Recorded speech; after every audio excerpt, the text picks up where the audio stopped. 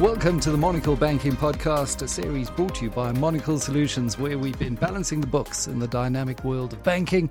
Again, I'm your host, Michael Avery, and in this series, we've been exploring the evolving landscape of banking and financial services. It's great to be back where it all started, in the office with David Buckham, CEO of Monocle Solutions, where we kicked off the podcast. What was it, 6 or 7 weeks ago, David? Great to have you back on the show. Thank you, Michael. It's been a great success, this podcast. I absolutely love it. We're starting to create the kind of content that I think really needs to be out there and having those discussions. And it's the quality of the discussions is something that I've been wishing for and hoping for. Very glad to have you as the host. I've been listening avidly to all the episodes and learning a lot. Yeah, and I've been learning a lot as we go as well. That's the real privilege that I have of doing what I do, to be honest with you. The quality of guests we've had so far, Professor Brian Cantor, as we know, a real luminary, a doyen in the world of banking and finance. Anne Cabot-Alethauser, now at Gibbs, but she's also had a storied career talking about inequality and how sometimes the banks like to talk about financial inclusion, but sometimes don't hold the mirror up to themselves in the role that they're playing in maybe deepening intra-country inequality. And we had Anne Banchetti, the CFO of, very ambitious CEO of African Bank last week. So we're building a portfolio, we're building a momentum. And that's really when we sat down and we first discussed our raison d'etre, what we wanted to do with this podcast. We said, look at the landscape out there. No one's talking about these issues that intersect finance, business, the political economy in depth. And that's really what I think we've started to do. And I look forward to continuing to do in the new year. Absolutely. Now, the one thing that really underpins banking, and the last time we spoke about it, and you emphasized this inherent risk in the banking sector, it's due to its reliance on public trust. And it's quite interesting that we've seen just recently comments that were made by cabinet ministers, by members of the ruling party, really eroding that public trust in our established banks on the back of this Competition Commission inquiry into alleged rand manipulation by a bunch of traders, mostly in New York, manipulating a certain spot price for currency trades at a particular time in the day. Yet we've had utterances from cabinet ministers saying this is proof that the banks are trying to collapse the South African economy. I mean, it's, from my perspective, I've written a column about it, it's absolutely absurd that a bank that relies on stable growing economy would want to collapse it in the first place. And to my mind, it's just smacks of opportunism and electioneering. What were your thoughts when you heard these comments? Well, it's interesting. I recalled being on the trading floor in 2000 when the rand went quite suddenly from 13 rand to the pound to 20 rand to the pound, and sort of everyone wondering what the heck had happened. And then it's spiking back down, and I don't know if you remember, but there was then an inquiry that went on and on. It was never actually finalized who had done it, but it looked like one big hedge fund had manipulated it at that stage. So were inquiries before, and with SCMB and the accusation, or not accusations, I mean they have been officially fined, there's no doubt in my mind that those fines are well deserved, that they were manipulating the rand, and the rand is particularly prone to manipulation because it's not the most liquid of currencies, that currency pair, the US dollar ZAR, but it's not the least liquid either. So it's kind of in the middle where a couple of traders working together can manipulate it. And it's always been prone to manipulation, more so than, for example, the USD GBP. To blame rand manipulation on the state of our economy is, obviously absurd and disingenuous. And I think it's a further demonstration of this long dance that we have in South Africa and in the US, actually, between government and the banks. So post the financial crisis, out comes the Dodd-Frank Act. There's this kind of bilateral anti-bank sentiment, anti-Wall Street sentiment. And then that's whittled down to, Dodd-Frank was 2,000 pages, but made no sense at all. It was just cobbled together. And there's a kind of a lack of careful thinking that goes on when these regulations come out. And it's a response of government promising to crack down on Wall Street, and then you get the lobbying afterwards and the rules get whittled down. Also to create rules that are counterproductive to the economy. Yeah.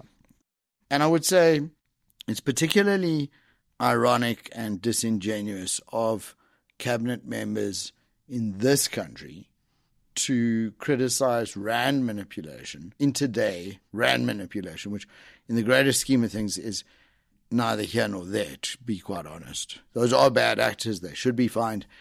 But we have, some collapsing state infrastructure. We have grey listing as a direct result of the failure to prosecute money laundering. You've had not one successful case in 5 years from the National Prosecuting Authority. You've had an impeached, prosecutor, and you have obvious electioneering. So I would argue with those people till the cows come home that, and it's measurable. I can tell you what the effect of rand manipulation was versus the effect of, let's say, the failure of Eskom or the failure of Transnet. It's ironic that it comes out, and you mentioned those too, at a time when Ricardo Hausmann, the very well-respected Harvard development economist, published his paper alongside the Center for Development and Enterprise into their 2 years long academic study into why the state is failing.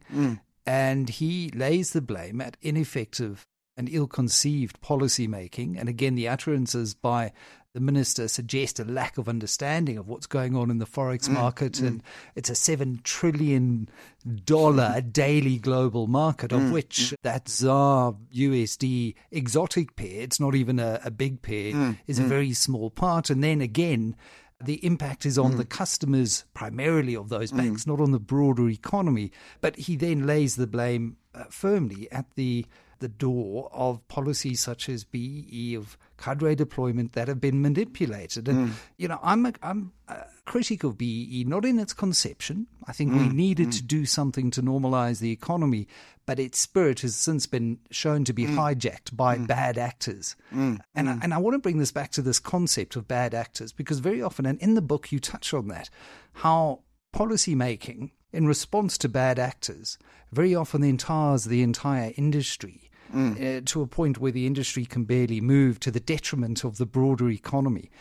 In the book, you outline stories around Nick Leeson, for example. And, fascinating. How he led to the collapse of Barings Bank. Just take me through that story and how it highlights the significant impact that one individual bad actor can actually have on an overall financial institution.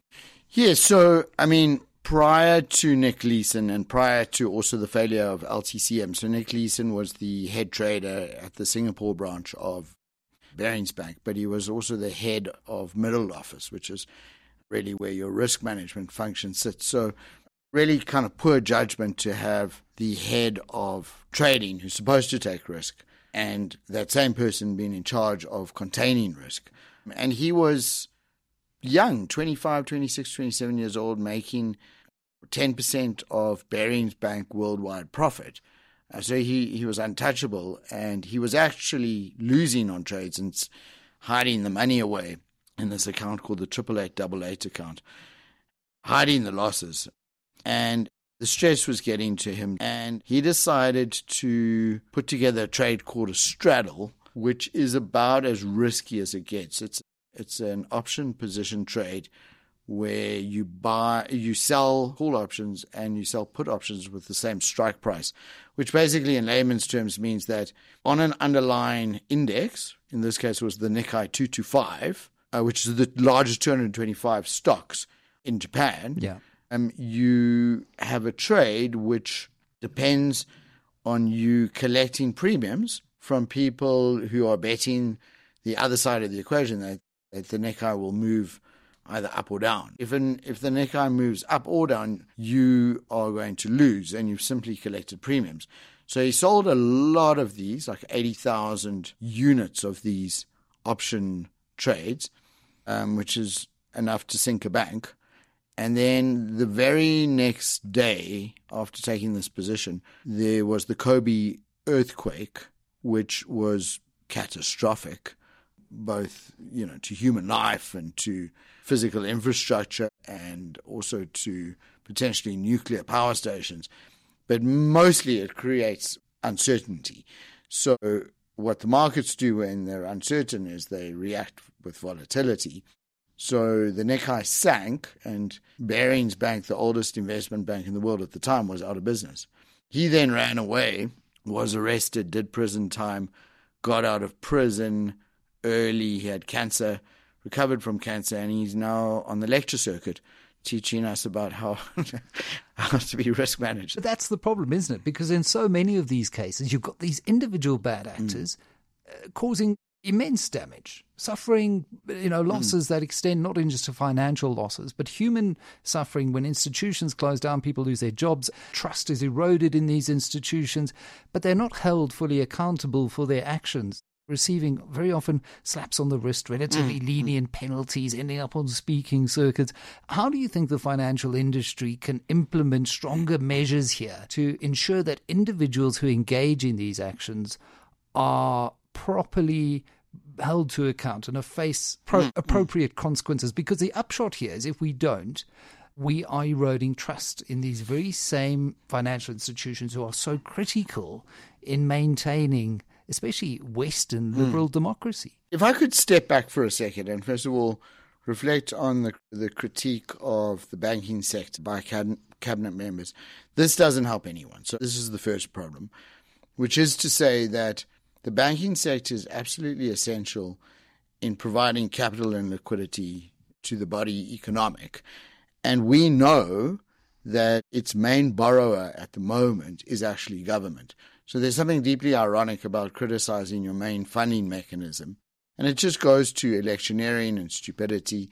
And there should be more courage in the bankers to kind of go, come on, that's a ridiculous statement. And maybe more bravery in responding to that politicking. That would be my first point, because there's a big difference between blaming the entire financial sector versus how do I prosecute particular individuals like a Nick Leeson. That would be my first point, is that we need a much stronger response from the banks to these accusations, which are nonsensical and are not helpful. They lead people to distrust the banking sector, which does not help anybody. It simply creates greater distrust and chaos. That's the first point. The second is that typically bad actors at banks have not been successfully prosecuted. So Nick Leeson is actually an exception. Tom Hayes, who was found guilty of manipulating LIBOR, got a 14-year sentence, which is the longest, most significant sentence that any individual bad actor has got in the entire history of financial services, last 30 years. That could be finally broken by a lifetime sentence for Sam Bankman-Fried, hopefully. But he is actually outside of what I call the formal banking sector. He's obviously on the other side. You couldn't have had a more nominatively, deterministically ironic name than Sam Bankman-Fried, who might potentially be Sam Bankman jailed for life, given what he did with FTX. Yes. Very, very good example of how incredibly stupid the world got during the massive transitory narrative money supply year of 2021. I'd say 2021 will go down in history as probably the dumbest year in history. Oh, so you lost money on your JPEG ape shape. I mean, exactly. How could you not have foreseen that happening? Yeah, exactly. All of that year just fought against that. But to go back to your question, you see there's a problem, Michael. If I say to the new CEO of Nedbank, for example, that you must take on personal liability to the extent that you could be sent to prison for life for things that happen within your bank that you may not have control over, I'm not going to, as a CEO, want that job. There are certain things that you cannot be held accountable for. So a very good example is Dick Fuld, who was at the helm of Lehman. So Lehman used a technique called Repo 105, which should be outright fraud. It's definitely financial manipulation at its worst, to manipulate what shareholders and what investors and analysts and what the general public see. So the question then becomes should Dick Fuld go to prison? And the answer could be, well, he could plausibly deny that he knew about it. This has been one of the arguments that's made. So what the DOJ has tended to do, the Department of Justice has tended to do, particularly during the Obama years, Obama was using bank fines that were levied by the DOJ against multiple banks. We actually at Monocle have done a major study of bank fines over time, and they were particularly prevalent during the Obama years, to punish banks, but also to fund programs that he couldn't get through Congress because of the deep divide in the American Congress, so social programs that Obama believed in. So you've got bad actors who are plausible deniability. There was the guy from Orange County, for example, whose defense claim, he lost Orange County over $1 billion. So what had happened is an investment bank had sold him a product which lost a lot of money, over $1 billion. Orange County's in California. And Robert Citron, his defense was that he was very stupid, and they did like a maths test for him to prove that his mathematical capabilities were very poor. So you've got a kind of song and dance between, I can't take accountability because I'm stupid, I didn't know, right? That's the CEO's position. At the same time, if you load up the risk on the CEO as an individual, you won't get anyone working in that position. Yeah, or certainly not the caliber of individual that you need. That you want. And then on the other hand, if you're just fining the firms these incredibly large sums of money, billions upon billions, we're talking $10 billion fines, which were actually ways for Obama to fund programs that were not authorized by Congress. I mean, there's a whole study that's been done on that. Very politicized way of using the DOJ. So the long answer, let me shorten my answer. There should be some kind of sensible set of rules that if you break, individuals do get prosecuted. Individuals who, for example, those traders who manipulated should go to prison. Right. But they're not going to prison. Well, often what happens is you see, rather than going to trial, there's a fine, there's an admission of some kind of, not guilt so much as paying over a fine. The case goes away. It doesn't go to public trial. The individuals slink off into the distance, as per these traders who are apparently no longer in the ploy of Standard Chartered Bank. But it doesn't satisfy a need to have accountability to change behavior to ensure that we start to root this out of the system. Yeah, exactly. So I think there should be some kind of agreement between government and business that, sure, we can pay the fine, but there's unholy incentive sometimes to fine because those monies are then diverted elsewhere. If you look at how the DOJ money was used, they were used on programs that were not approved by Congress. Sure, some of those programs were good programs. On that point here in South Africa, I mean, would you be an advocate of, if those fines were ring-fenced specifically to fund the NPA in its prosecutorial efforts for state capture, for example? Because it seems ridiculous that we spend more as a line item in the budget on VIP protection services that we do to fund the NPA. No, 100%. I mean, the NPA, there was a recent article in Business Day last week which made the point. I remember looking up from reading the paper. I was on an aeroplane and kind of looking around me to see if I was still living in reality. Like, the NPA has not had one successful case in 5 years. And they're arguing that they have insufficient resources. They have to subvert resources from other departments. And in the same newspaper was an article about the SJC wanting to strike off the roll two justices, and the one dissenting voice was Busisiwe Mkhwebane, who, as we know, was impeached. And you kind of look at this and you go, okay, so we were grey listed, it's going to have a long-term drag effect on the South African economy, untold drag effect. It's unlikely that we're not like Mauritius. We're not going to get off the grey list until we start prosecuting and sending people to prison. Yeah. We can't prosecute successfully because we don't have enough resources. So I would definitely propose or agree to or propagate or support or in any way argue positively for a situation in which you ring-fenced bank fines, right, for the purpose of supporting the NPA. It would be difficult to do so, you could argue, constitutionally. You'd have to get a lot of people on your side across the aisle, but it would make a lot of sense. But it's these kinds of propositions that need to be made actually by the banks. We would need a more angry banking fraternity. And I also want to make, one more point is that, yes, of course, I sound biased maybe, but banking in South Africa is pretty good. We haven't had wild traders. We haven't had gross manipulation.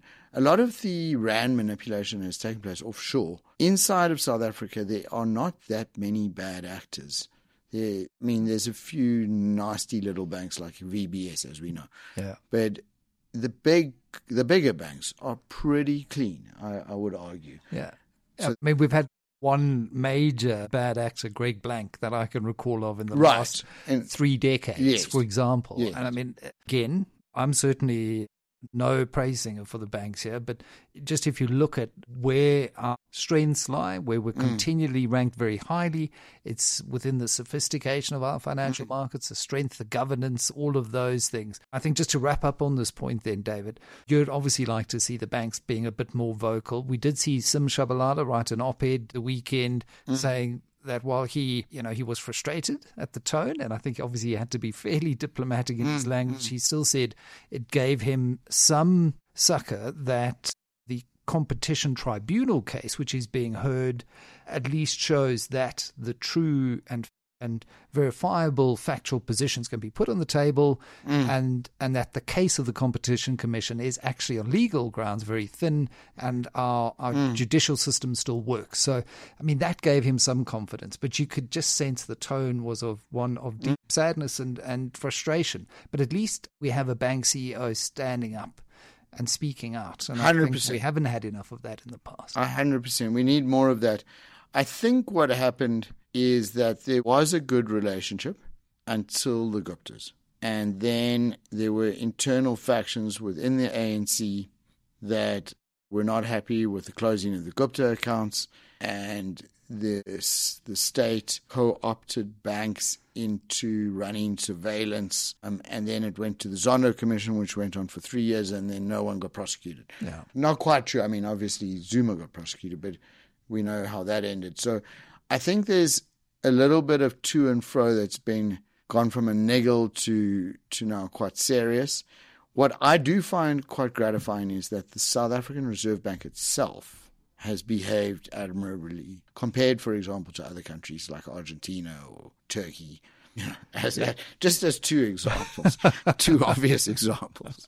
What did they have to increase interest rates to in Turkey recently? Or they upped them by a ridiculous amount just to try and rein in inflation where they are at the moment. We've got Milei in Argentina who's trying to restore some semblance of economic credibility. But let's pivot, if we can, slightly to cryptocurrencies, because when you talk of bad actors, when you talk of a loss of faith in the banking arteries that direct the body economic, often the argument is put forward by advocates of cryptocurrencies that, look, central banks have failed.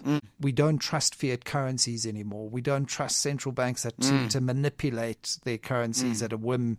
Look at these rogue traders in the rand. Look, it's another example of why you have to have this immutable, decentralized, distributed ledger as a way to transact and build this new trustless, it's almost a dystopian, anarchic society. But in the book, in light of Friedrich Hayek's assertion, which you touch on in the book, that economists by and large have made a mess of things. So that was really his Austrian view. How do you view the state of the global economy currently and the role of cryptocurrencies in it? Michael, I get asked this particular question quite a lot, and I'm quite well known to be vocally anti-cryptocurrency cryptocurrency to the extent that I'm asked to stand on stage and sort of publicly debate it. Recently, last year at a StanLib conference and a Liberty conference, and I really feel quite passionately about it. So let me go back and sort of demystify a couple of points. The first point would be that all of us suffer from this general attitude of complaints about services like the police. We might argue, well, it's obvious to everyone that the police are corrupt. I would say that may be your vocal sentiment as you're sitting in your car, because you're frustrated that there's a queue because they're checking for fines. But in general, I would rather live in a world in which there are police to call upon. I mean, even in South Africa, I would rather, at the end of the day, get the police to come to my house to protect me on top of the security personnel that we all hire in South Africa. It's become an entire industry. But at the end of the day, even in South Africa, even with everything that's happened, I would still say when it comes down to it, 99 out of 100 people would choose to have the police, even though they say that they're... So now think of money in the same sense. When someone's climbing over your wall, who are you going to call? Your security firm or the police or both? They're usually connected. When it comes to money and we start talking about, well, obviously we can't trust the banks. Obviously, the banks are corrupt. And it doesn't help when you have cabinet ministers feeding into that narrative. And we're celebrating cryptocurrency. We're talking about something that is not really a currency. It's an asset that you can buy, which calls itself a currency, which you're able to trade. You can buy money. You can buy cryptocurrency with real money, and then you supposedly can buy other things with cryptocurrency. What you can mostly buy, and studies have shown this, and I can prove it, mostly like 99.something% of all transactions, 99.99% of all crypto transactions are to buy other kinds of crypto. So it's like once you've taken real money, US dollars or ZAR, and got your crypto wallet, you're now buying cryptocurrency.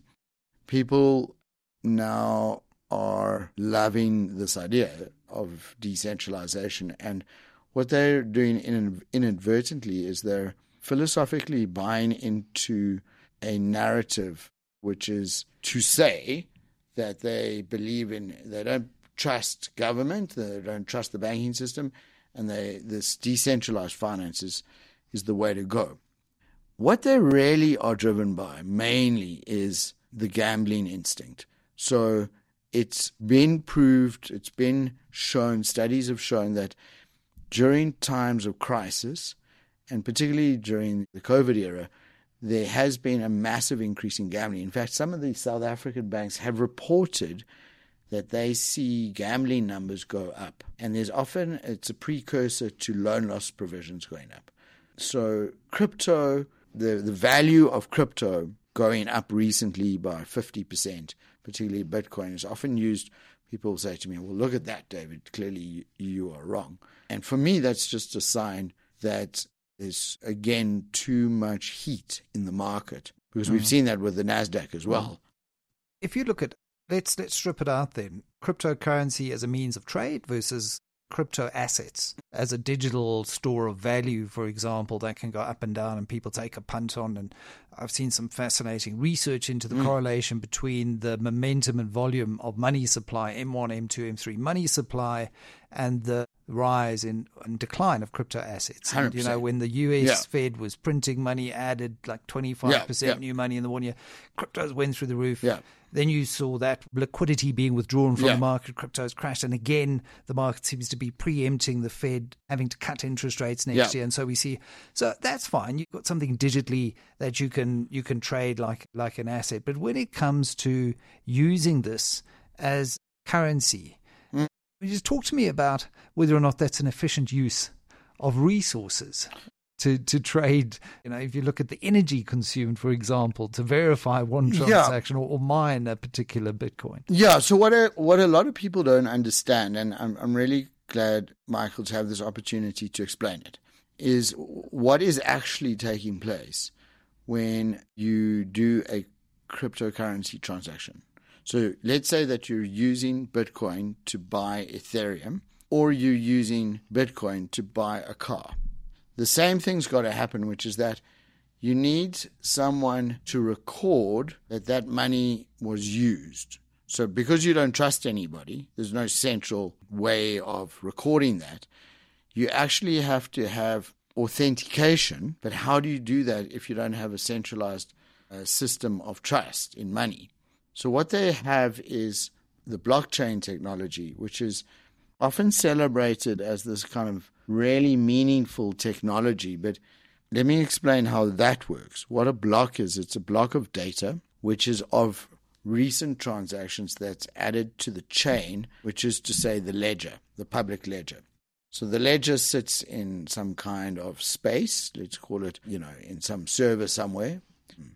And that ledger is a record that cannot, in theory, be retrospectively altered. So it records transactions.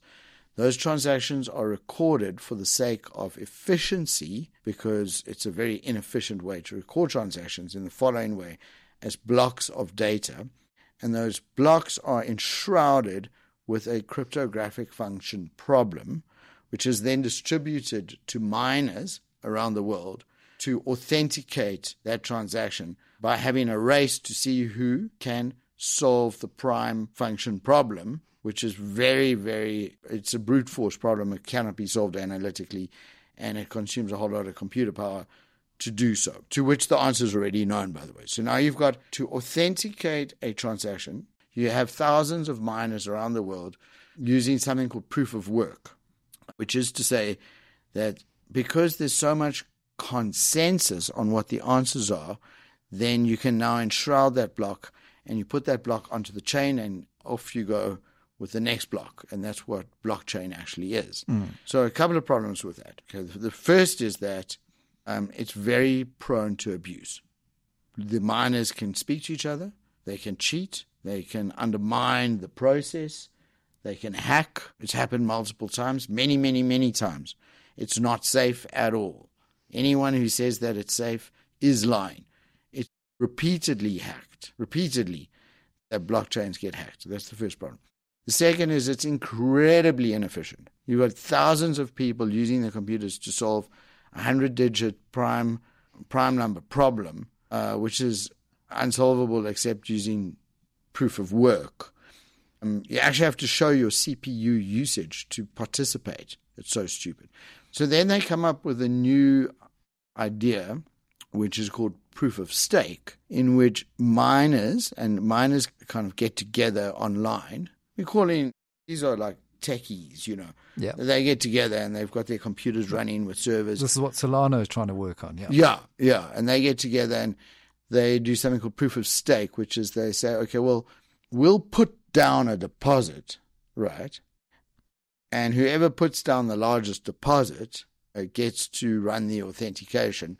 So you've got fewer, not burning as much energy, but, you'll have people putting down Bitcoin so that they can earn the Bitcoin, because that's the incentive. If you're the first to authenticate the block, to add it to the blockchain, you get like a piece of Bitcoin. Yeah.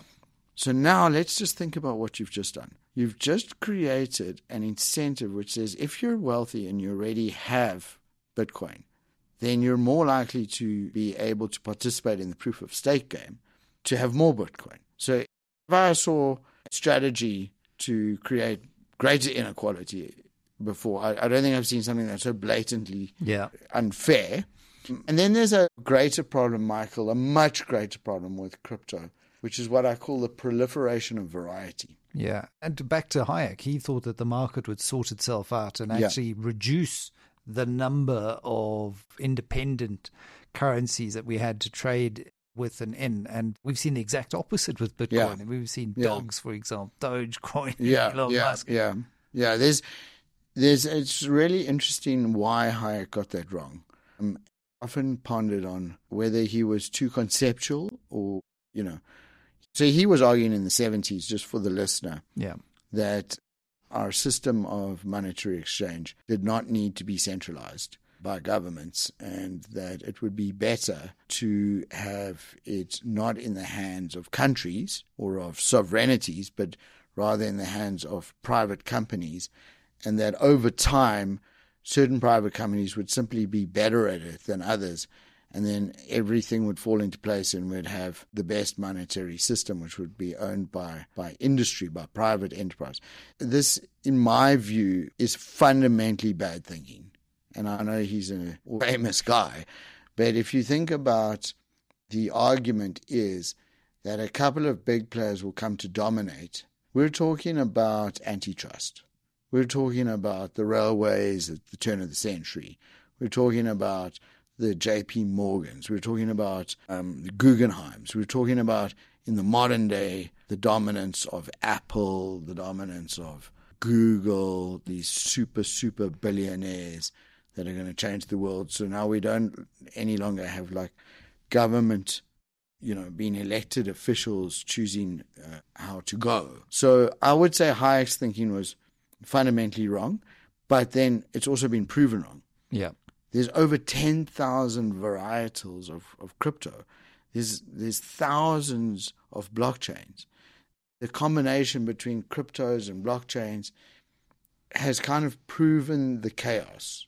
If there was one or two that were dominant, I would also worry because they would possibly charge fees or they'd possibly be unfair, which brings us back to the question of, well, how is that not the same as the US dollar dominance?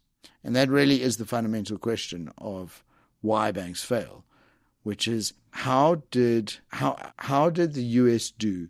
How did the Federal Reserve, which is in charge of the US dollar, which is the reserve currency of the world, how did it fare since the Nixon shock?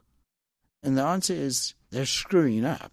They're not doing it right. They're making mistakes, and they're making big mistakes. And that, I think, segues beautifully, David, into our concluding podcast of the year, where, having discussed all of these issues, we're going to tie them together with just some of the conclusions, some of the solutions that you put forward in the book for the Fed, amongst others, to try and solve for those mistakes and missteps that they've made, so we can start to rebuild a system that is far more fit for purpose for modern times. David Buckham, thank you very much, as always, CEO of Monocle Solutions, for being on the Monocle Banking Podcast. Thank you so much, Michael. I really enjoyed it. Well, that's a wrap for this week's episode. Before we go again, we'd like to extend our gratitude to you, the listener, for giving us the likes and subscribes. Keep on doing it, and we'll keep on bringing you this great content. Thanks for tuning in. Until next time, don't forget to subscribe to the channel.